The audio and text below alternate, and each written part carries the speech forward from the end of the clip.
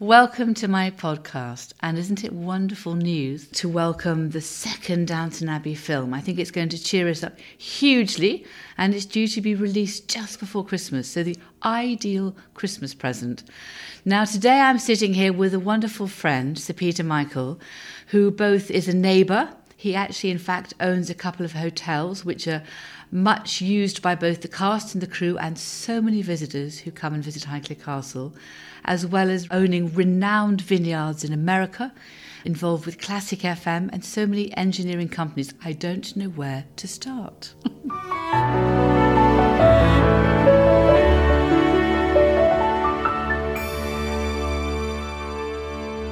Perhaps it's with the vineyards. Well, why don't we start with the vineyard in California?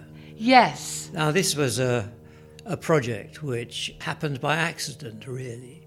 I'd been an engineer in Silicon Valley and had wandered up and down Silicon Valley during the highs and the lows back in the 70s when I first went to America. If you think back to the 70s, as I can, the time in England was pretty grim. It was raining, of course, most of the time for a start. But beyond that, we had the 3-day week. Yes. And we had a thing called stagflation, and trying to do anything new in the UK was pretty difficult, including having to listen to this aeroplane going by. I think all the aeroplanes are coming by to see if they can get a shot of Downton Abbey. Probably. And funny enough, my father was a company doctor, so he was trying to turn companies around and save them at this period.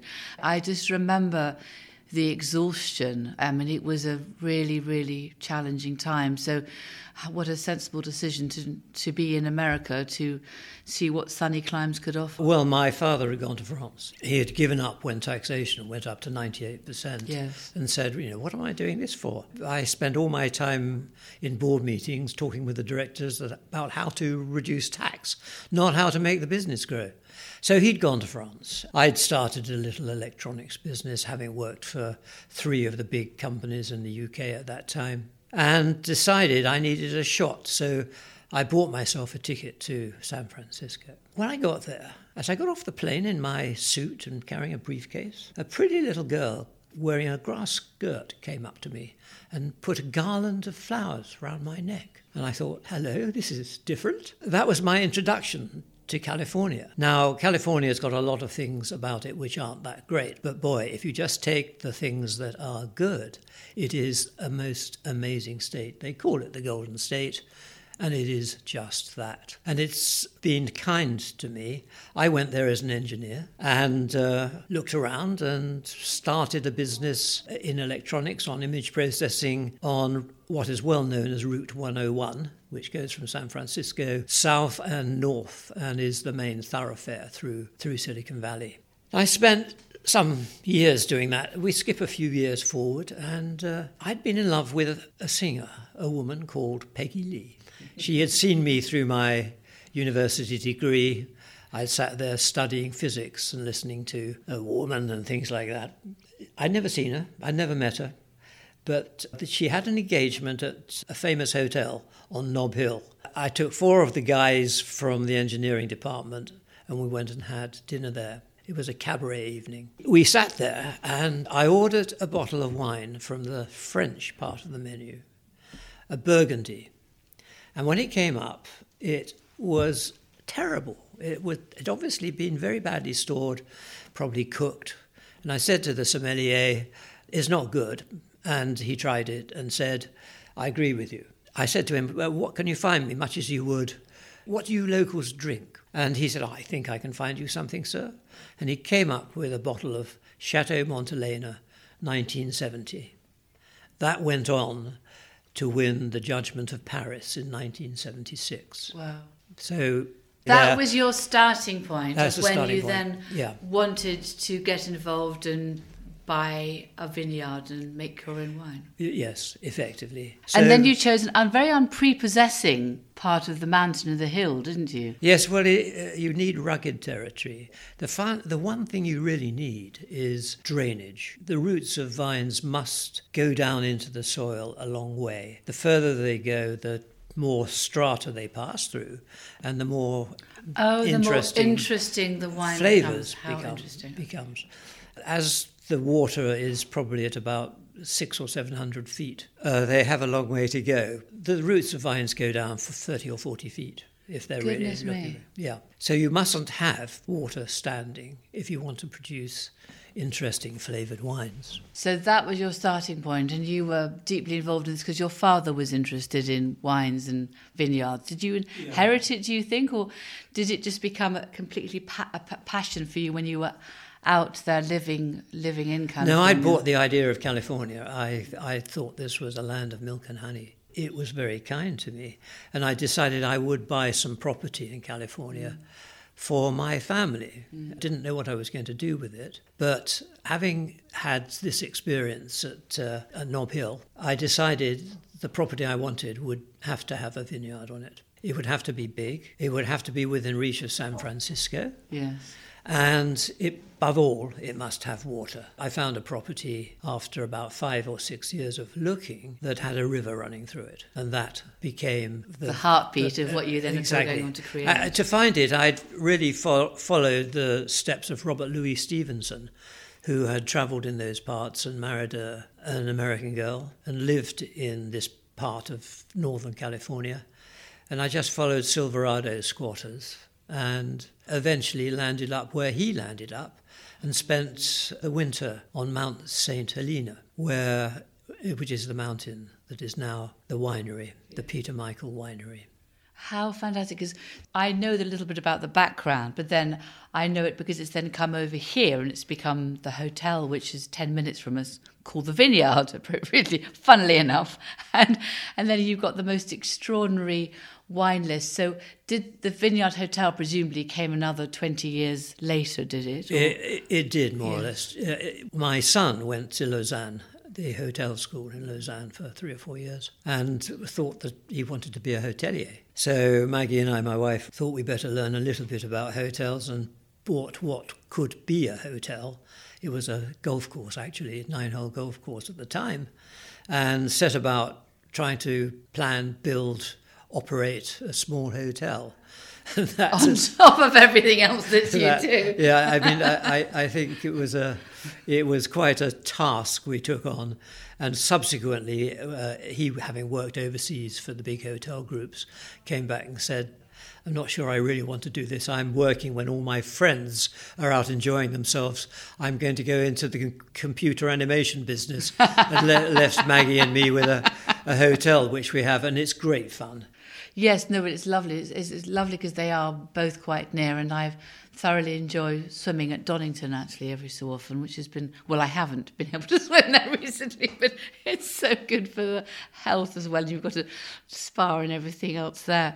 So those were the 2 hotels, but I know that, to backtrack, your background as an engineer has led you in many different places. I mean, one of them, I always thought of Classic FM, which I am a huge fan of, a classical radio station, which is throughout this country for those who are listening from America, which I always so enjoy. I find it incredibly reassuring, and then equally when it goes a wee bit off track to make me listen to something different. It's got some great presenters, and I know you're not involved with it now, but this was a real challenge to the BBC Radio 3 and the other stations at the time. It must have been. It certainly was, I think. A vast number of people, from politicians down to businessmen, and businessmen down to footballers, and footballers down to those who drive around in cars doing things like being vets or doctors, all have at least 2 buttons on their car radio.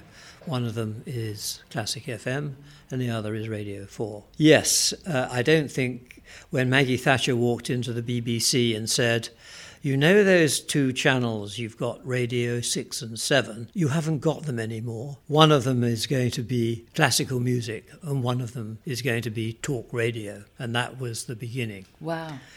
But the resistance that was put up in order to try to stop it happening has behind it a lot of stories which are probably best not told. No, I'm sure. Well, funnily enough, one of my great friends owns and manages Viking Cruises, who are great supporters of Classic FM, both the concerts and they just happened to be recording a new advert for Classic FM, which she was telling me before I came up today. But those are the two buttons which I listened to. It was an extraordinary story. And my husband would actually say that he feels one of your greatest legacies is Greenham Common and the trust and the service to the community which you created with that, Peter. It has been such an extraordinary, gift to the local community because of your hard work and your vision. Well, I hope it's not a legacy just yet. I hadn't got it planned in mind to, although I'm getting on. No, it's a legacy that you created so many years ago, I meant. But Yeah. It was, I don't know how you came up with that idea. It does seem to have worked out well, and one can never tell when you do these things. The history of Greenham Common is a story in itself, and you will remember the peace women who chained themselves to the railings. Yes. It became a European issue. The women did a wonderful job, I think, really, in getting it under control and preventing the continuation of the ICBMs, which were stored there, very worryingly, really. And when they disappeared, of course, there still were a group who wanted to memorialise the Commons history and set up a peace camp, which is now indeed signified by the Peace Garden, which is inside the entrance. But what we felt was, unless Greenham Common was to develop from the soar that it was of 800 acres just in this largely rural and wonderful area we have here, it was forever going to be a blot on the landscape. Of course, what would have happened is that maybe the large housing contractors would have bought the good bits and built track-built houses. The industrialists would have bought some of the space for storage barns and distribution centres, and then there would have been the rubbish bit, which we would have been left with. I looked at that and thought, we don't really want that to happen. So we put together about 50 people one day and had a meeting, and I put up a proposal that we created this foundation, which everyone nodded to. The council looked at it and said, well, these people seem to be doing a good thing, we'll help them. And so we managed to acquire Greenham Common as a charity, and off we went. We gave 800 acres back to the community. They paid for it, though. They gave me £1 note for it. And we left them with, I think, £1 million to change it, to refurbish it back into Common land again. Which is now grazed. It's wonderful, wilded land. By now, we have managed to turn it into a business. So the remaining acres you kept, you turned into a business park, didn't you? Well, there was acres of hard standing. Yes. And there were acres of building, most of which were in a terrible state and had to come down. But some of them have been maintained, some of them have been refurbished, and new ones have been built. And as we let those out, they produce a revenue. That revenue goes to a foundation, and the foundation distributes it to charities in this region, which covers Berkshire, bits of Wiltshire and bits of Hampshire. We've helped through that thousands of charity operations that have been short of money, needed extra investment.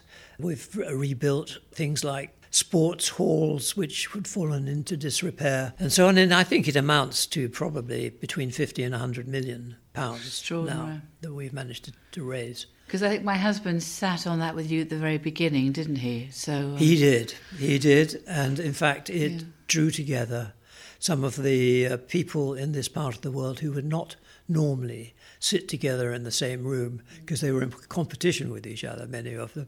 But some of the best businessmen joined pro bono and put together a board. Now, the one thing, if I've done anything in life, I do, is to find people who can do the job better than I can and let them get on with it and do it. And if it works well, then I take the bouquets. But it has. Anyway, it's been the most extraordinary, and I think that's in the sense that I was using legacy, creation perhaps, which I hope will go on for many, many years, as I'm sure you will. Just before we began the podcast, you were telling me about your work with Imperial College, which I found fascinating, and to do with your work with COVID and the latest pandemic. A year ago, I listened to a lecture by some academic researchers at Imperial College about a new way they had found of using microelectronic detection to find parts of RNA and DNA in a very complicated way, using mathematics and signal extraction and all of those techniques, and integrating together microelectronics with microfluidics. And I thought it was so beautifully done that I put my hand up and said, I wonder if we might turn this into a commercial product. After a little consideration, that is what we did. So a group of us put together some skills and worked with the academic team. We are now approaching the point some 9 months later where we have a product which is likely to appear before the end of the year for detecting COVID. And it's a portable product. Now, I think by now everyone knows that lateral flow tests are usually highly inaccurate. They produce false negatives and, even more important, false positives. Now, imagine that you are managing a team of people, of 1,000 people, and they produce 900 negatives but 100 positives. Some of those will be genuine positives, but some of them will be false positives. And what you need to do is to find out which they are. Because if you have to isolate someone for 10 days whilst they recover, you've lost those hours and that workforce, and the amount of money involved across the country is huge. The simple, cheap lateral flow test, which is a piece of paper which has a stripe on it and produces an answer in half an hour or so, the inaccuracy gives serious financial problems, and you need to have a confirmation, an accurate confirmatory test with PCR or something equivalent to it. That takes a day or 2 or 3. During that time, you are supposed to be isolated. When the test comes back and says actually it was negative, you can go back to work, but if it was in fact positive, you've got this long period. So what you need to do, that 3-day period is critical, because in the meantime, what do? Are you going to put them into work or wait for them to have the results of the test back? You need a test which is now. So what the Imperial team have done is to develop a now test, which takes half an hour, that can be done on the spot. So if your lateral flow test is positive, you're not quite sure whether it's really positive or not, but you can then test it with an equivalent of a PCR test. It's called a LAMP test, which is the same thing, and have the real answer within half an hour. This is a major financial saving to those who have to employ large numbers of people. I imagine it would be incredibly useful if it were deployed at an airport, because either you are negative or positive when you get on a plane, and negative or positive when you land, because it seems to me such a huge waste of time to isolate when you are fine. And George and I had gone to Italy last autumn, and when we came back, we were caught and we had to isolate, which we did. So we came back, we did a PCR test, which was negative. We then waited another 4 days, did another one, which was negative. But at the time, we still had to isolate for a further, whatever it was, 2 weeks, so the end of the 2 weeks.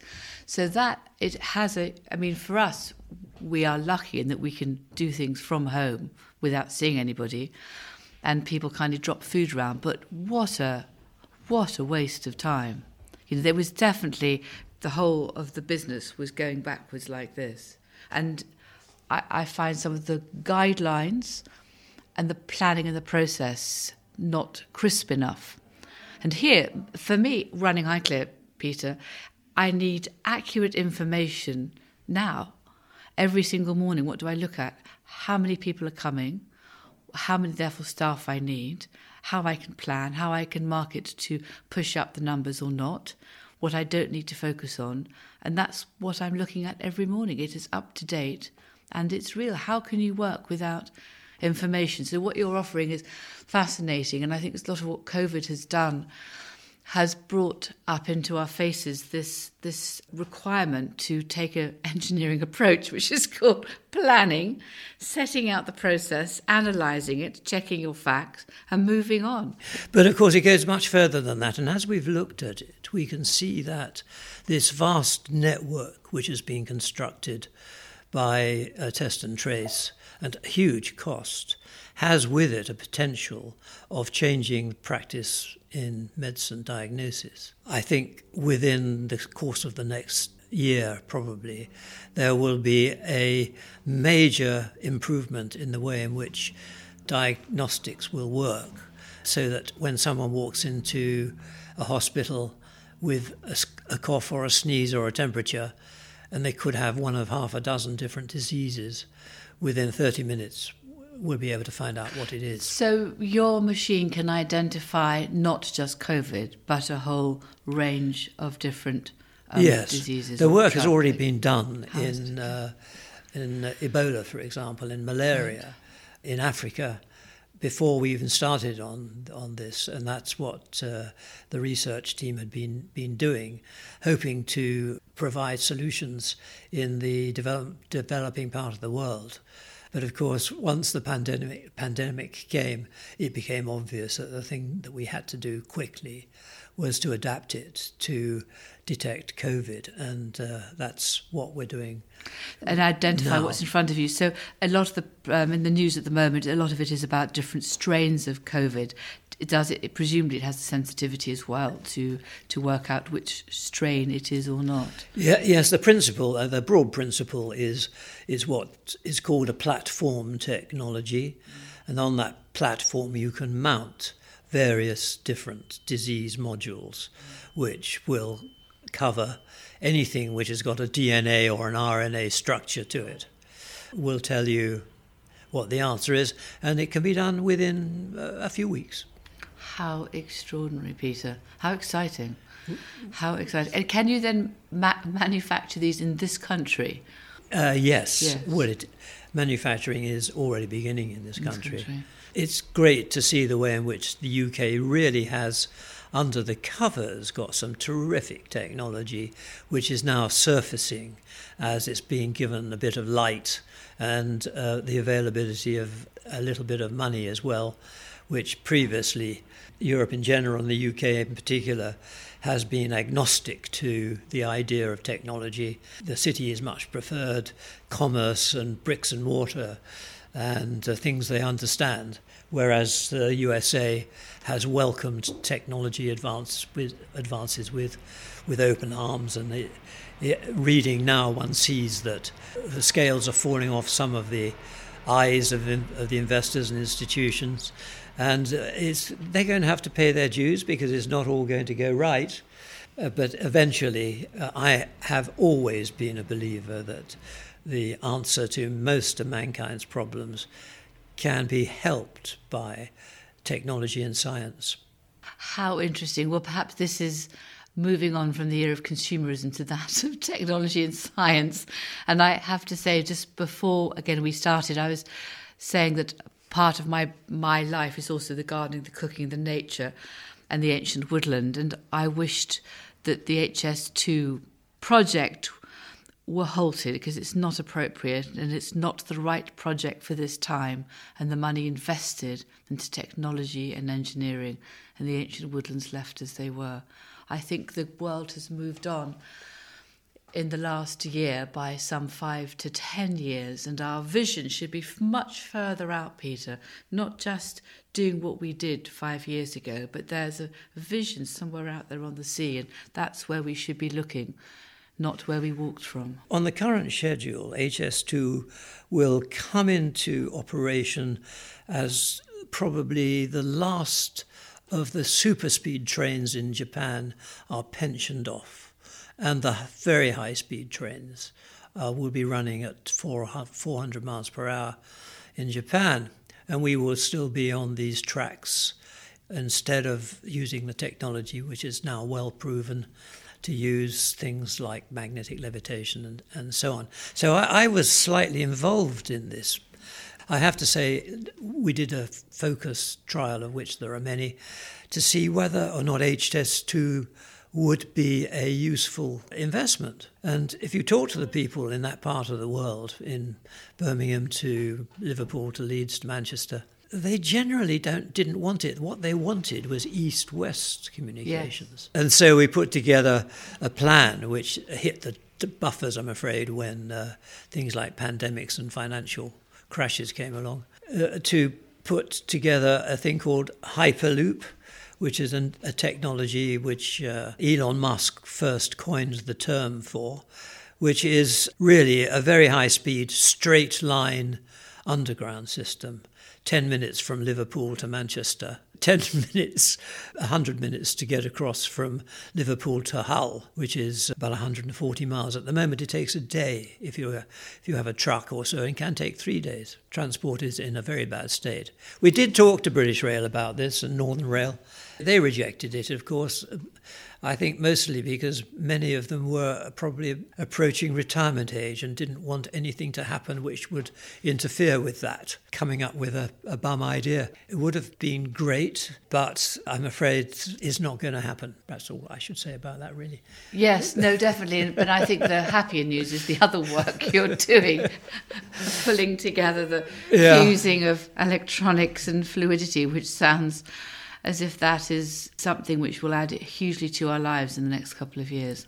Because pandemics don't just disappear, they take some time to go. There is a bit of a tail to go, isn't there?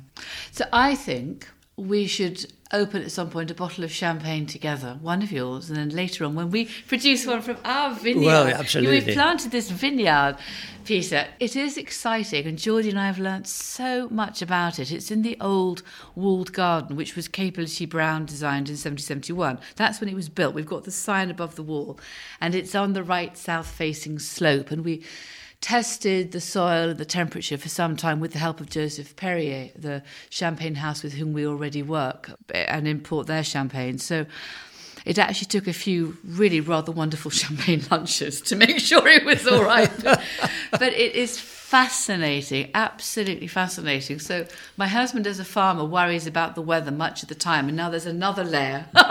He's worrying about the weather and the frosts, and he's gone down to see the vineyard today to see what's gone right or wrong. Well, yeah, the British sparkling wines are really good, and they make good prices in the markets, and that is because of the quality.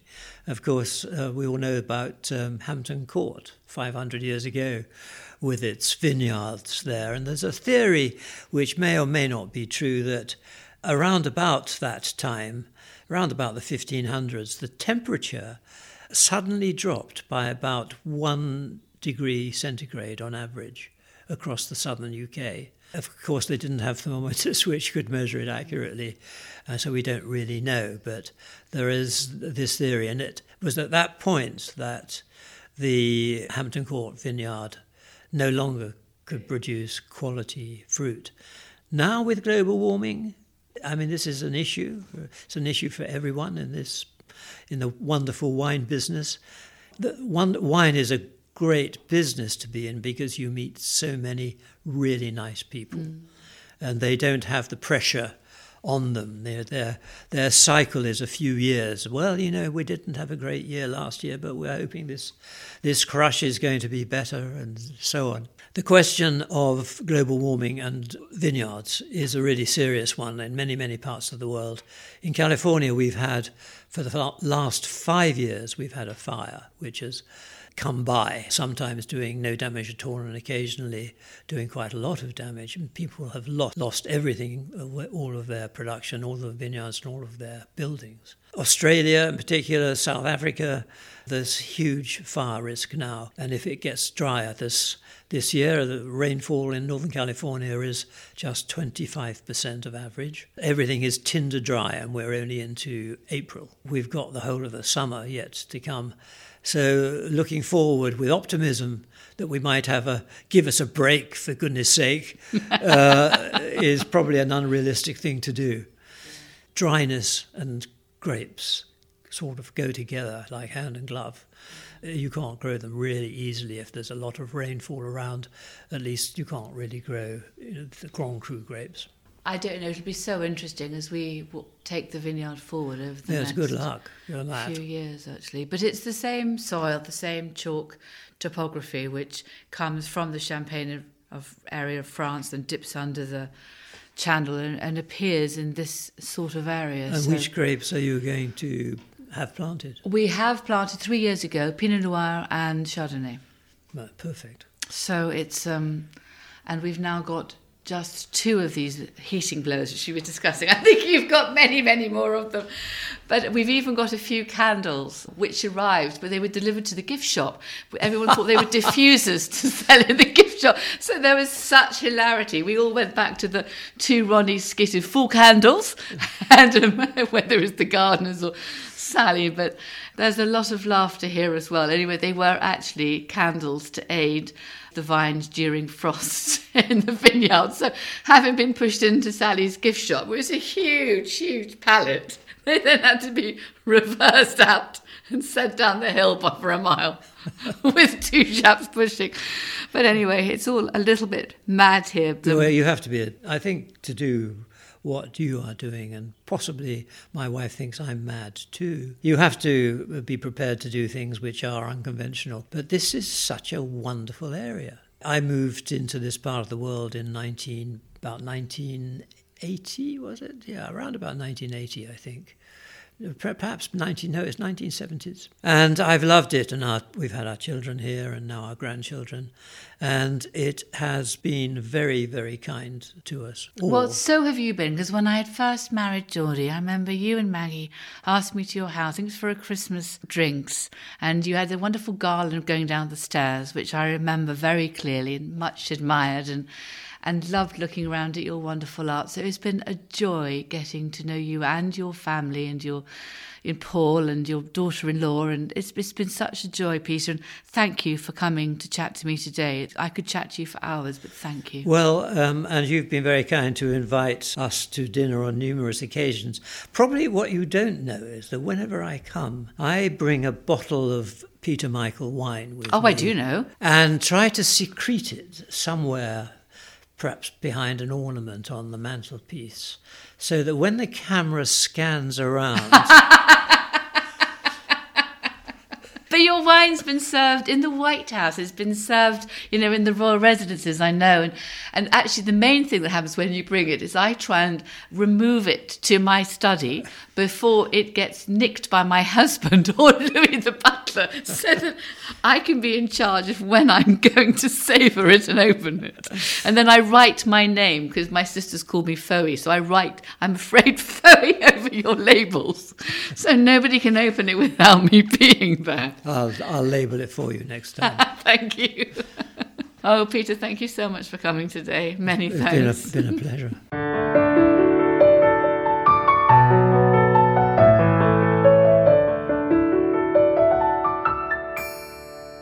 Hello, this is Lady Carnarvon, and just to say, please do subscribe to this podcast. Then you can be first on the list every time it comes out.